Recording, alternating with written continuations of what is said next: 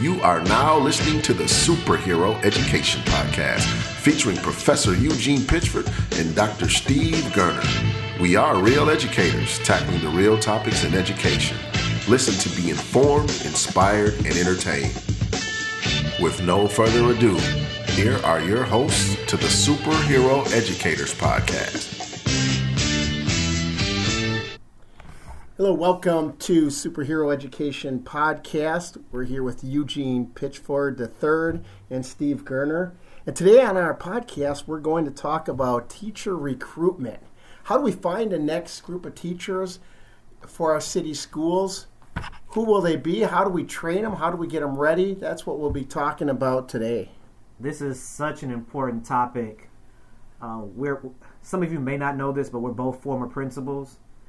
And honestly, one of the things I loved the most on my job was interviewing teachers, trying to find quality teachers, and really after hiring them, insulating them to make sure they were very successful. So as a former principal, this is near and dear to both of our hearts. And when you look at it, the recruitment of teachers and hiring teachers is one measure of how our schools will be successful in the future. So it's super important. And obviously the opposite of this would be not having no one to hire or hiring the wrong person, which can set you back years and destroy your school community. So it's a super important topic, and we are ready to dive into it and hope you enjoy. Do you agree we have a crisis? I think we're in a crisis mode right now of getting teachers.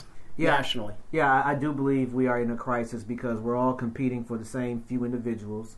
When you look at things statistically in the United States of America, there aren't many male teachers. There aren't many teachers of color. I know black men make up 2%, and we're all fighting for those 2%. So you basically have a profession that's pretty much dominated by females. No knock against females because they all do a great job, but we all want a great setting and scenarios for our schools. Yeah, there's nothing wrong, but when you're talking over 65% are white females, middle class, that are teaching in our schools, there's absolutely nothing wrong with that if you're good. You know, it's always if you're excellent, if you're high performing, that's great.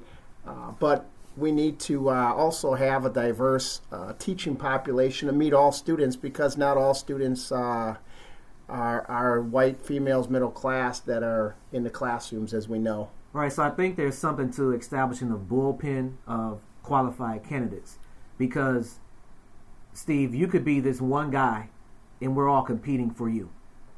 But there are other Steves out there that maybe we don't know about, or maybe we're not promoting our schools correctly. And so if you're on my roster and you go to someone else's roster, you're still that same person. So we're looking to have a bullpen versus just one all-star. Yeah, we definitely need more. There is a crisis. I am looking at something that came out of Chicago, was just in the news here, spring of 2019. Suburban Chicago Teacher Prep Program, a model efforts at creating a teaching pipeline. So what they're doing is they're connecting with a local foundation, with the school district, with universities, and really looking at getting to the high schools and having the high school students commit to teaching, and then figuring out how can the foundation alleviate some student debt. How can the universities help with some training? And really looking at, I think for the first time we're seeing this collective push at universities, foundations, school districts, all working together and saying there's a crisis and let's solve this. So going to the high schools, I would even argue that we need to get to middle school. It seems radical, but I think we need to start recruiting at the middle school level and start talking about teaching at that level. So it's interesting you say that, and I know we're going to break this down a little later in the show, but one of my to-do lists over the summer is to work on a teacher recruitment pipeline. And as you said, starting in middle and high schools. So we're not just talking about this to the listeners out there, we're actually pulling it off. And one of the measures that, and I'm going to get you in on this project too, Dr. Gerner, is going to the schools, helping to identify, as you said, students that have indicated that they want to be teachers. But here's the other half of what you just said. In middle school and even in high school sometimes, you may have the skills and the mental psyche to be a great teacher, but it's not even on your radar. So it's also, I don't want to say pushing someone into the field. Absolutely, sure. But it's also saying, hey, you know what? You do have the skills to be a teacher. Hey, why don't you try this out? Let's practice with this lesson plan. Let's go over grading some papers, classroom management, working with parents. And so what you're saying is key, starting young. Often we wait till someone declares they're a senior in high school and they already signed up to university. So what you said is brilliant. We want to actually go into the schools and we'll be working on that. That's how it happened with me. I had 3 teachers high school graduation as I was being congratulated in receiving line, and one by one at 3 different occasions they said you should become a teacher, and that's how I decided to become a teacher. You definitely need a push in that direction. You need people to tell you what you're good at and help you do that. Otherwise, we won't be able to fill up our classrooms with high-performing teachers. So, teachers of color, huge shortage, especially as we start talking about our urban areas, our bigger urban school districts across the country. How do we get more teachers of color? Well, I always start at a place, and people scratch their heads when I say this, and they look at me like I'm crazy. And so hopefully if you're listening, you won't think I'm crazy. But I think it starts, now we're talking all students, but in this essence of teachers of color, I think it starts with having a good school experience yourself.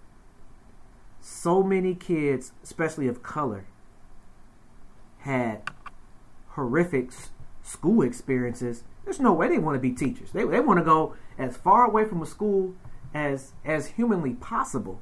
And so one way that we can start is by helping students have pleasurable school experiences to make them not want to hate the field even before we even ask the consideration to be a teacher. I always start there. If you had Steve, you may play devil's advocate and say, well, maybe your experiences were so bad that now you do want to be that teacher so no one else experiences that. So I do get that argument too, but I think for me a starting point would be having a great experience in your own schooling. And I think you're right on the former. I don't think the latter works well at all. I don't think it happens that many students do not like their teacher and they want to become a teacher to prove something. I think you're exactly right in the former is you need to see a teacher who's happy, who's joyful, who does different games and activities and understands that this is fun. Teaching's fun. I'm not complaining about it. I'm not arguing in front of the students about it. I'm actually finding this very enjoyable, and I'm seeing great results, and I'm building relationships with the families in the community. If students, you're right on, if students see that, that's a lot easier path to get into teaching. If the teacher is yelling and screaming, if the teacher's negative, if the teacher's crying, if the teacher doesn't feel any satisfaction and the students see that, why would they want? Well, Steve, we have to remember often as educators, we are our own worst enemy, and we're all guilty. Like, we're all guilty of that. Absolutely correct, Steve. At times, and we're all guilty of this, it makes sense that if a teacher is crying, if a teacher is not finding joy, if the teacher's yelling, if the teacher is complaining about students, and the students see that 6-7 hours a day, they will not want to go into teaching. And as you talk to them, as you recruit them later in life, they'll remember how their teacher was in front of them, and they won't want to enter into that profession. Absolutely, Steve. We're all guilty of this, but I often think about teachers who really have nothing positive to say about their profession or their classroom. So why would one of their students want to be a teacher or they may have access to someone that's interested in teaching, and it kills the excitement of being a teacher. So often we are our own worst enemy. Like I said, we've all been guilty of it. We just have to be conscious of it, that we are on display, whether it's for our students or for someone else that knows we're educators, and we have to be very cognizant of the picture in the face that we give off to people, to let them know that the profession is something that they could be interested in. So we're talking about getting more teachers of color.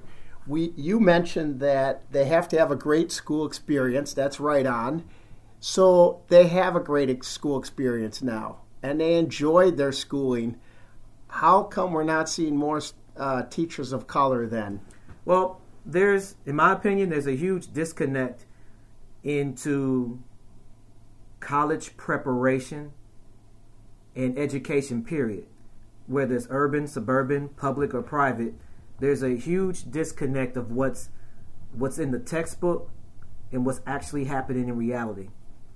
And then when you couple that with the expertise or relevancy of your college professor, you could easily get steered into something that you don't want, or you could get steered into something that doesn't make sense for you. And so now, just as we started talking about this conversation with identifying, I think you said middle school and I said high school, and working and going beyond the call of duty to meet the needs of our students, that also has to happen in college. Like, we have to have some bold educators in college that's willing to get kids into school, urban schools, public, private. We have to have people on the staffs of universities that have urban public experience. If not, you could realistically have someone with no public or urban education teaching a student how to be an urban educator. It's just a formula that doesn't make sense. I think that happens all the time. I think that is a big problem. But I also I think there's more there, because I would sense then we would see 100 students of color go to college, go into teacher prep programs, and then see the disconnect between their professors and a lack of realism, and then they would leave. But we're not even seeing students even get to the universities to see that. Okay, so that's, I've been thinking about that a lot. One of the things, a lot of this stuff sounds negative, and we just have to address it the way it is and build forward. So there's no way of saying some of these things nicely. But we have to really market teaching different. And it can't be the same description as it was when I was in college, as it was 30, 40 years ago. I mean, we have to market teaching as exciting. We have to market teaching as a vocation. Often we market, well, you have your summers off, you have Christmas off, you have Easter off. That's not a real marketing tool.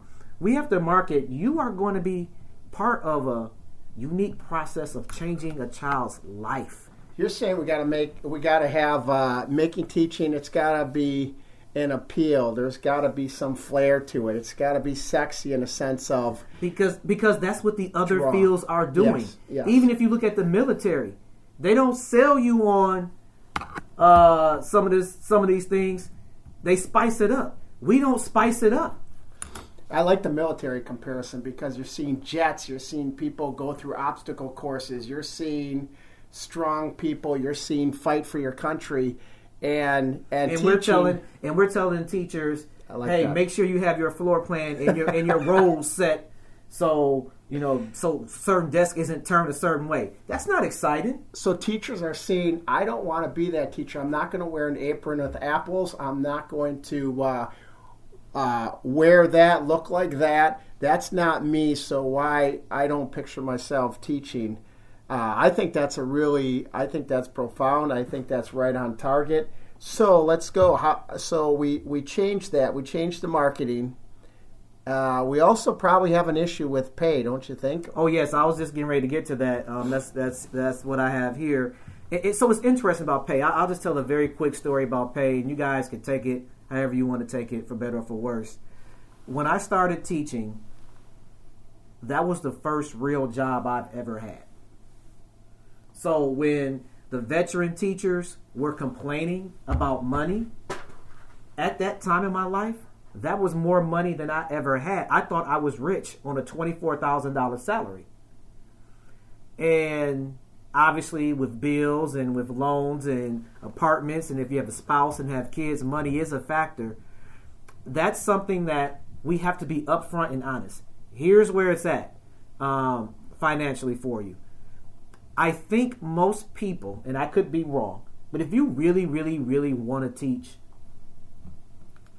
the love of teaching could expand the money.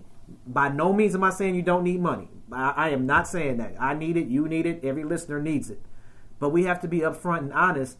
And part of this is a bigger problem, that it's not an education issue. It's why the rest of society doesn't value educators.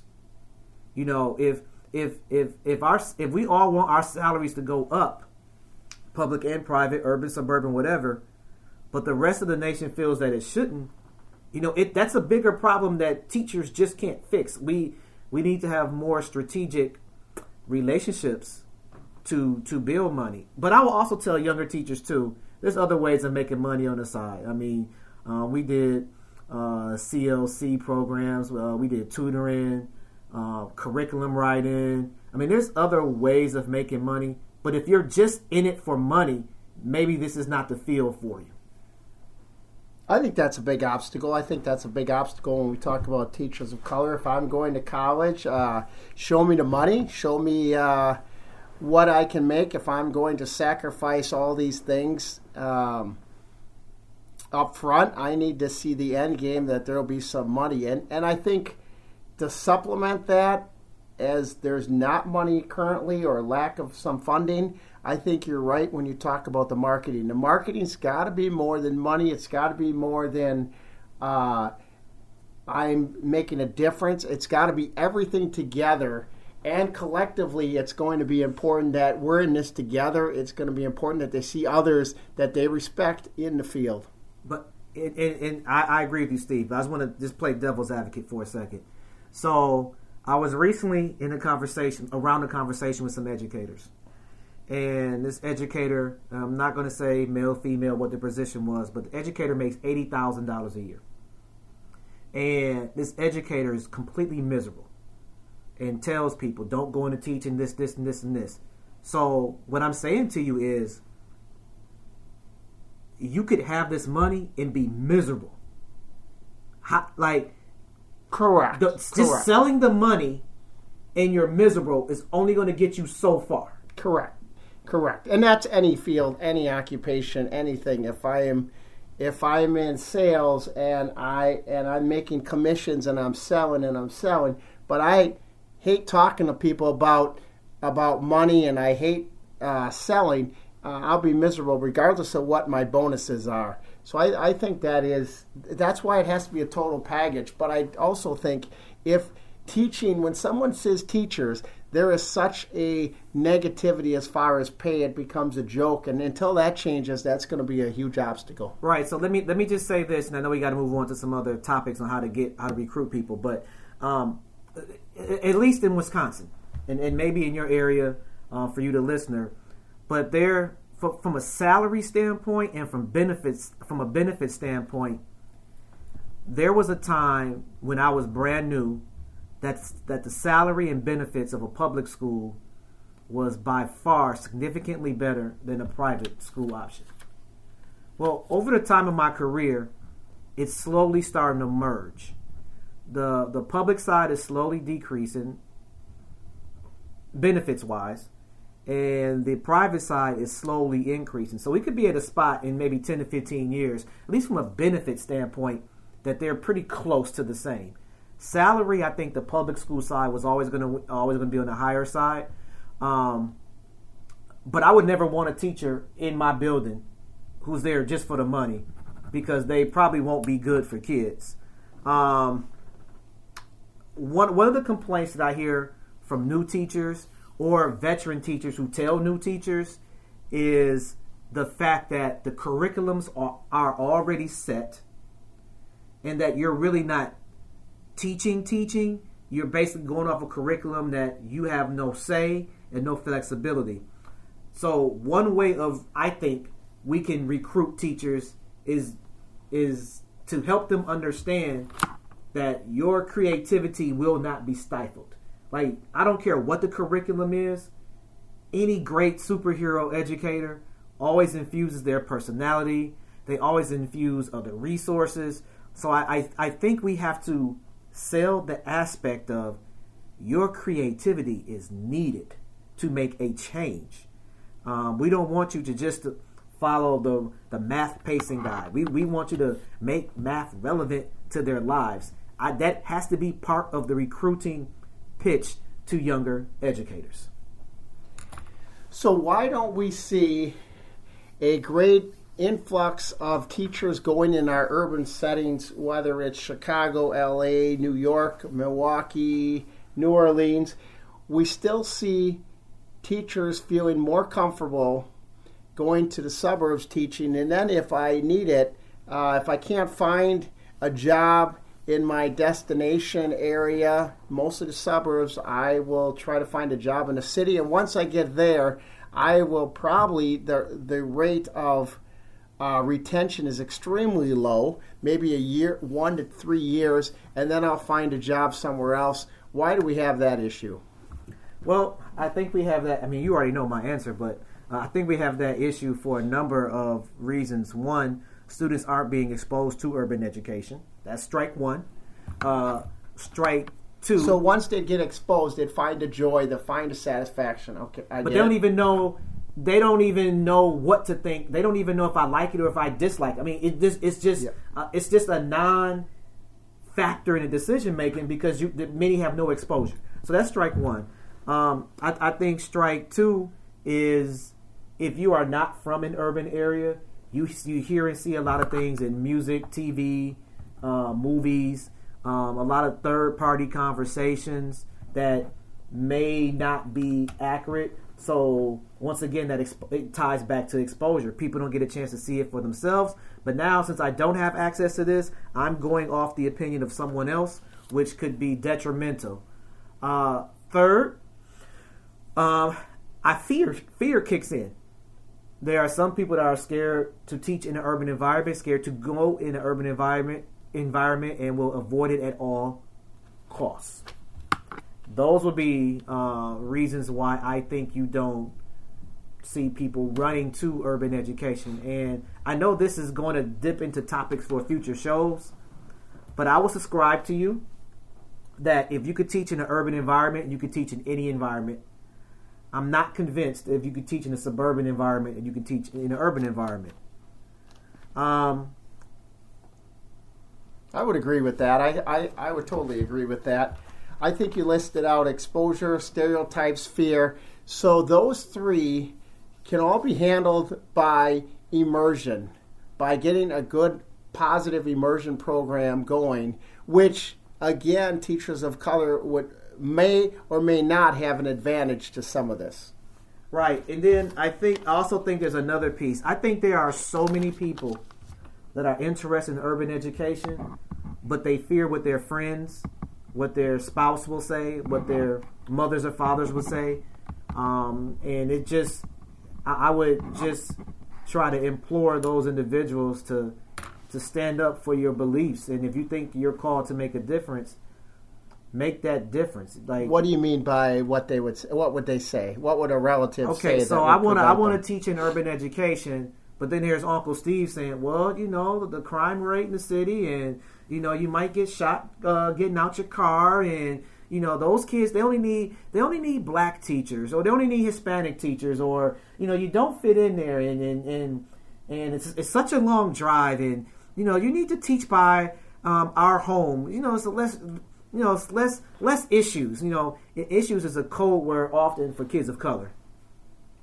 So there's going to be people voicing their opinions, and a lot of times negative opinions about where they're teaching, which will add another stressor in already the stressful life of the teacher, and eventually that stacks up and it becomes too much, and you want to leave the profession, which means leaving the city school.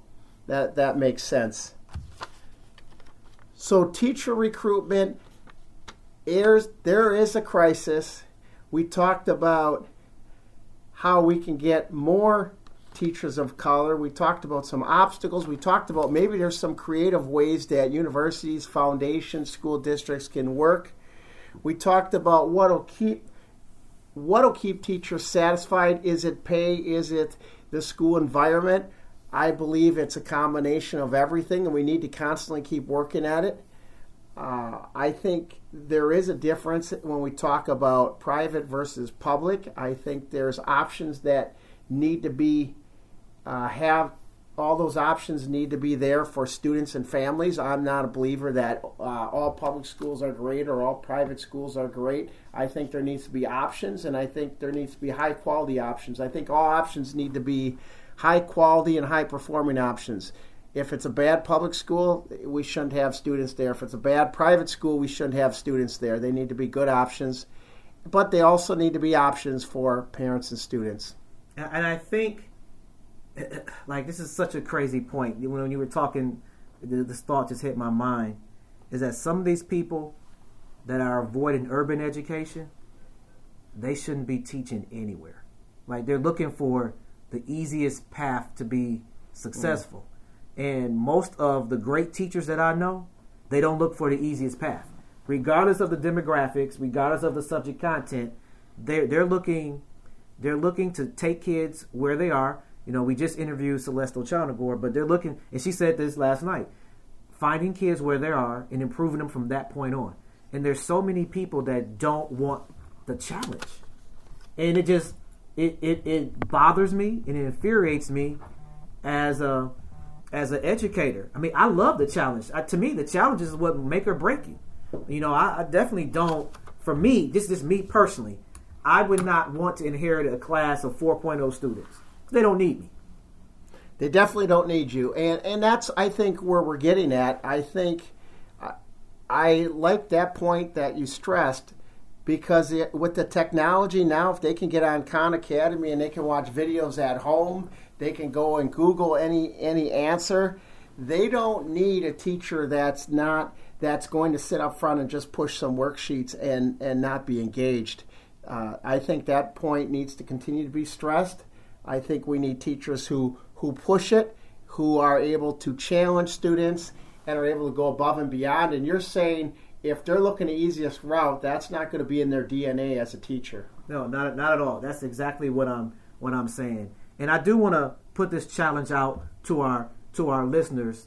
I do want to put this challenge out to our listeners. We want you to go over right now. We want you to go to our Facebook page, Superhero Educator. We want you to go there right now and share a couple of ideals on how your district or school entity recruits, especially if you work in a space of urban education. And we would love to get that conversation going also. So at this, we want you to stop at Superhero Educator on Facebook. Drop us a note on how your district or school entities recruits in the urban ed environment. This is a hot topic. It'll be a topic that will need to continue to be discussed as people around the country will be looking at how do we solve this crisis? How do we solve the crisis of getting high-quality teachers in our schools, especially in our city schools? So this topic's one that we needed to address, and we look for more conversation regarding this topic. All right, and I just want to throw in one more thing before we sign off. And this is another hot button issue. I know people who agree with this 100%. I know people that will disagree 100%. But one way that I know that definitely works in getting candidates to an urban environment, it's the process when there's alternative certifications to become teachers. So there's several organizations that do it, right? And the reason why I'm so passionate about that, I came up through that scenario. Now, the counter argument would be, yeah, you're getting urban teachers, but they don't stay. Well, I stayed. I can't tell you about anybody else, but it hooked me. And so when we look at alternative certification processes, it may open up a pool of candidates that currently did not exist to help meet open roster spots or open teacher spots. So be creative. Don't try to fit into the box we have now. There might be some disruption that we need to have in the marketplace, and a great disruption would happen in teacher ed to get more teachers. Timely topics today on teacher recruitment with an emphasis on the urban education area. We want to challenge all of you all to become superhero educators. Let's help find these teachers for our kids, because our kids deserve it. And we hope you enjoyed the show. See you next week. Thanks again for listening to our Superhero Education Podcast. We hope you gained valuable insights and key concepts to battle the chaos and save the day for all students. Boldly transform lives and be a superhero educator.